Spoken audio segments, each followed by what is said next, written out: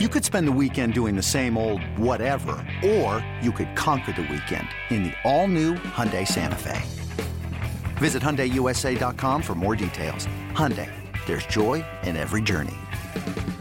This episode is brought to you by Progressive Insurance. Whether you love true crime or comedy, celebrity interviews or news, you call the shots on what's in your podcast queue. And guess what? Now you can call them on your auto insurance too with the Name Your Price tool from Progressive. It works just the way it sounds. You tell Progressive how much you want to pay for car insurance, and they'll show you coverage options that fit your budget. Get your quote today at Progressive.com to join the over 28 million drivers who trust Progressive. Progressive Casualty Insurance Company and Affiliates.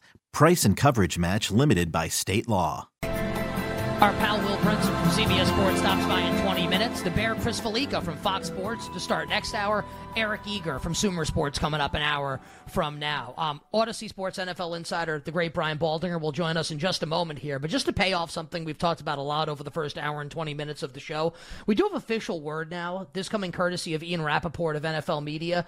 Bears defensive coordinator Alan Williams, lots of rumors swirling and who knows what's true and what's not. Matt Eberflus saying he's not with the team, doesn't know if he's still the defensive coordinator. Rappaport tweeting moments ago, Alan Williams resigned this morning. He also said a statement is forthcoming from the Chicago Bears. Diana Rossini, who now works for The Athletic, reporting moments ago as well on Twitter. The league is not involved in the Alan Williams situation. Diana was told it was Alan Williams' decision to resign. It's been categorized as a personal situation and was handled internally by the Chicago Bears. So, listen, we don't know what's going on here. We know Alan Williams is no longer the team's defensive coordinator. We know that Justin Fields threw his coaches under the bus earlier today and then tried to walk it back publicly a little bit afterwards in the hashtag readdress. And also they're 0-2. Other than that, things are going great right now in the Windy City. Joining us right now to talk about the Bears and the Chiefs and the rest of the comings and goings Week 3 in the National Football League, Odyssey Sports NFL insider, our good friend Brian Baldinger, host of the Odyssey original podcast In the Huddle with our pals Jason LaCanfora and Carl Dukes. Put him up, covering the entire National Football League. Baldy again on Twitter at Baldy NFL. Baldy, welcome back to the show. Nick and Ken, happy Week 3. It sure is, Nick. Good to be with you guys. Good to join you. Ready to watch all the games from Week 2. I'm getting ready for Week 3. Baldy, I'm curious. I'm sure you've been following a little bit what's been happening with the Chicago Bears. Obviously, not just the first 2 games, but what happened earlier today with Justin Fields and, kind of a lot of the reporting about him kind of getting along with the coaching staff and everything. Obviously, you're a great person. It's you played and also you watch tape. You've watched the Bears offense through 2 games. Just kind of what's your analysis of what's going on there with Chicago? You can take that in whatever direction you want. Well, I posted a video yesterday, a one-play video, where I showed a protection, and it was a perfect pocket. There wasn't an ounce of pressure anywhere, and Justin Fields stood there like a statue, had 4 open receivers, and then I showed the wide angle of the play. With 4 open receivers, Tampa completely blows the coverage, and he doesn't throw to anybody, and he ends up putting his head down and taking a sack. And I posted the photo only because of the video, only because it frustrated me as a fan. And then as an analyst, I was really perplexed. What is he looking at? What's he being told? And why isn't he throwing it to an open guy? And, I also showed some good things, an opening drive right down the field, scored a touchdown. So I showed some good, but I showed the part that was frustrating. And it didn't surprise me that, nobody should throw your coach under the bus in a press conference. You can knock on his door and tell him you're frustrated that I'm being overcoached. But you can't do that in public. And so the redress is silly. But that's what I see. I see an offense that the quarterback is unsure about what to do on times, not all the time, but at times he's very unsure. And defensively, I have no idea what they're doing because they don't take anything away. And they're putting a rookie corner on Mike Evans with no help all game. And it just made no sense to me. Alan Williams has released a statement saying that he is stepping away to focus on his health and family. Again, no longer the defensive coordinator of the Chicago Bears. Baldy, just to play this off here, what's the final score going to be in Arrowhead on Sunday? Kansas City hosting Chicago. For your reference, Kansas City's favored by 12.5. Well, this is the no mercy league, Nick. I saw Kansas City last week against Jacksonville, and they struggled a little bit. They weren't real sharp, but I feel like they're a team that just rounds itself into shape. they're going to put at least 30 up on Chicago. If they play the same zone that I saw play last week, Mahomes is going to know exactly where to go with the ball. And if you like Travis Kelce on your fantasy team, he's going to score you a lot of points. Hard to disagree, and obviously, despite what's going on today, like the Chiefs have always been favored by a lot in the game, they're going to keep kind of being favored by a lot in the game. Baldy, you've had some interesting videos this week. Had some interesting stuff on Lamar Jackson. Obviously, in the before the year, we were wondering about the Ravens' offense. How would they adjust this year? Off to a great start, kind of by all metrics. Obviously, in the record, the thing win-loss, the thing that counts the most. They've won both games. Huge win for them, and you saw Harbaugh on the sidelines after they beat Cincinnati, high-fiving everybody, like a little more emotional than you normally see. What about Baltimore and Lamar Jackson so far this year? Well, Lamar's off to a great start. I mean, it's a small sample size. It's 2 games. It's probably 50 passes, somewhere around there. But his completion percentage is 10 points higher than it's ever been in his career. It's almost 75% right now, which is second to Josh Allen. And he's spreading the ball around. He got the deep ball to Zay Flowers, which was a beautiful throw. He's their number 1 receiver. He got a touchdown to his favorite receiver, in Mark Andrews. And they're running the ball pretty good, even with J.K. Dobbins hurt. So I'd say the offense looks improved. Some of the things I thought Todd Monken would do, short passes, long runs, spreading the ball around, getting the ball to wide receivers. I feel like this is the best supporting cast for Lamar, and he looks exceedingly comfortable. I would say that he's still probably pulling the ball down and running too much, but I think that's going to be less and less as he gets more and more comfortable in the offense. But it's been Cincinnati has owned that team over the last couple of years. Jamar Chase has had huge days against them, and that all got reversed last Sunday.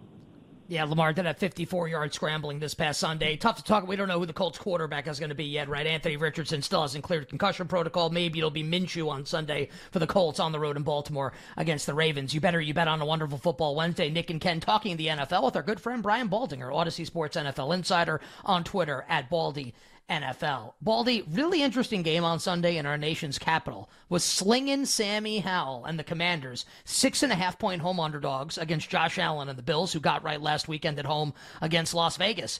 Do you think the Commanders are going to keep this game close at home, or is this a blowout win for Buffalo on the road in the Super Bowl 26 rematch? Keep it close. I mean, Sam Howell has been efficient. I don't think he's been great, but he had a big comeback win against Denver last week. He had a comeback win against Arizona the week before. And one thing about him is he does not get rattled. Now, they rattled defensively. They rattled Russell Wilson. They hit him 14 times last week. They sacked him 7 times. Chase Young made his debut. He was impactful, but they've got a good defensive front. And they have guys that can bother and get after Josh Allen, where he doesn't look like like he's just a freak like he did last week, which, I mean, he did whatever he wanted to do against the Raiders last week. I don't think they're going to be able to do that to Washington. There's things about Washington I do like, though. Like, they have been behind. They have started slow, but they don't get rattled. They actually look like they're pretty well coached offensively under Eric Bieniemy for the first time in a long time, and that's a credit to him. But this game, I think, will be closer than 6 points, and I think Washington has an outright chance to win it. I'd love to hear you say that, Baldy. I've liked Washington over their win total this season, just kind of like crossing my fingers and hope that this keeps up against the Bills on Sunday. Nick and I both bet Washington in the game, like plus a pretty big number. So Washington's a really surprising 2-0 team. You talked about like they might be for real. Sam Howell might be good. Another really surprising 2-0 team, the Tampa Bay Buccaneers. I thought Washington might be pretty good. I had no idea whether Tampa Bay would be good. And to be fair, they're 2-0. They play the 2-0 Eagles on Monday Night Football, like a really interesting matchup. Eagles, a 5-point road favorite, Baldy, total 46. What about that game? 2 teams off to 2-0 starts. One we probably thought would happen, one we didn't. Well, okay. I mean, Tampa Bay's got the 5th-ranked defense after 2 games. They've been outstanding. Vita Vea is unblockable. Shaq Barrett, the guys off the edge have been good. They hit everything that moves. Like, they are unbelievably aggressive. They are fun to watch defensively. And then offensively, Baker Mayfield's playing great football. Like, he's barely been touched. He's getting the ball to Mike Evans like he did last week, to Chris Godwin. He's been protected well. Now, this game is going to come down to how that offensive line with Tristan Wirfs at left tackle and Matt Filer and the group, how they protect against a good Eagles front. If they can protect, the Eagles are beat up in the secondary. They're beat up at safety. They're beat up at linebacker. They're beat up at corner. They really don't even know who's going to start defensively in some of those positions.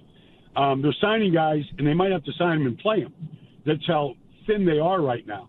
And so if Jalen Carter and Hassan Reddick and Josh Sweat and Fletcher Cox, if they don't get to Baker Mayfield regularly and affect him and force him into mistakes, which they can do, then I think Tampa can win this game.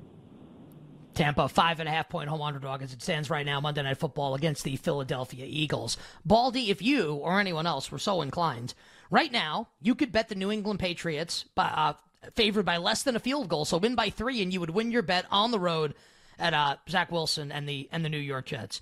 Any reason for optimism here with Zach Wilson and the Jets? Defense is really good. They are playing at home. I think back to the 2 games Zach Wilson played last year against the Patriots. Absolute nightmares for Jets fans and Jets bettors. What do you think we see on Sunday at the Meadowlands with the Pats and the Jets? Well, I don't believe in Zach Wilson, and I don't know if the team believes in him. But he's far from their only issue. Their offensive line was awful against Dallas. I don't know if Dwayne Brown can even play anymore. And Mekhi Becton doesn't look like he can play right tackle. Maybe go back to left tackle. But they got to fix that up front. Defensively, they had chances against Dallas. Sauce dropped a pick 6 that could have helped. They created a fumble in the middle of the field. The freaking center for Dallas recovered it 30 yards downfield. I don't know how the defense didn't get the ball. So they're doing some good things defensively. The Patriots are just – I feel like when I watch that team, I'm watching a game in black and white TV. Like, they just don't have any excitement about anything they do. Outside of Christian Gonzalez, and he is a great young player, I just don't see anything to get excited about. The offense line's been awful. They've played 9 different guys so far. A lot of injuries up front. Ramondre Stevenson has been nothing so far. They could not get one deep shot against Miami, not one the whole game. This game could be kind of even. 3 points is probably even too much. It's like a 1-point game, and flip a coin. Who's going to win it? I feel like it's that bad right now. But the Patriots need a win really bad. So I would say that New England will continue their dominance right now of the New York Jets, and I don't know that anybody believes in Zach Wilson at this point. Baldy, a game we've spent a lot of time on this week is Browns-Titans, and essentially every time we've talked about the game, it comes down to something really simple. Nick and I both kind of think this is a really good time to buy Cleveland, or could be a good time to buy Cleveland. Obviously, Deshaun Watson looked really bad against the Steelers, played the Bengals the week before that, and the offense didn't play well, but they won. 2 division games, those are going to be really tough. And now they're home against Tennessee, and the point spread is very small. Cleveland's favored by just 3 or 3.5, so almost just have to win the game, maybe win by more than a field goal to cover your bet. Do you think, based on what you've seen from Deshaun Watson, this would be a good time to buy the Cleveland Browns? No. I mean, look, defensively they're very good, and they proved that, against Pittsburgh. They proved it against Cincinnati. But one thing about Tennessee is they know exactly who they are. They know what their identity is. They got 2 big explosive plays, last week that really flipped the field. They scored touchdowns on both of them. But they get that off play action. They know how to protect their quarterback. And defensively, they are really talented. Their defensive front, like a lot of teams, are really good, and they can affect you. I believe in Tennessee and who they are way more than what I've seen from Deshaun Watson and what Cleveland is. Yeah. So basically, it's hold on to your ass this time for Ken and I coming up on Sunday with our bet on the Cleveland Browns at home against Tennessee. Baldy, we got about 45 seconds for this answer. Pick the winner of the game. Minnesota on Sunday. Vikings and Chargers. Well, I'm going to be there in Minneapolis at the bank announcing that game, Nick. Minnesota's offense has been very good. They can't run the ball. Their offensive line is completely beat up. I mean, the Chargers just can't lose this game. They're just too good of a team. And I think some of it has to be Justin Herbert. At some point, you just got to go with your athletic, and you're in overtime like they were last week with a chance to win.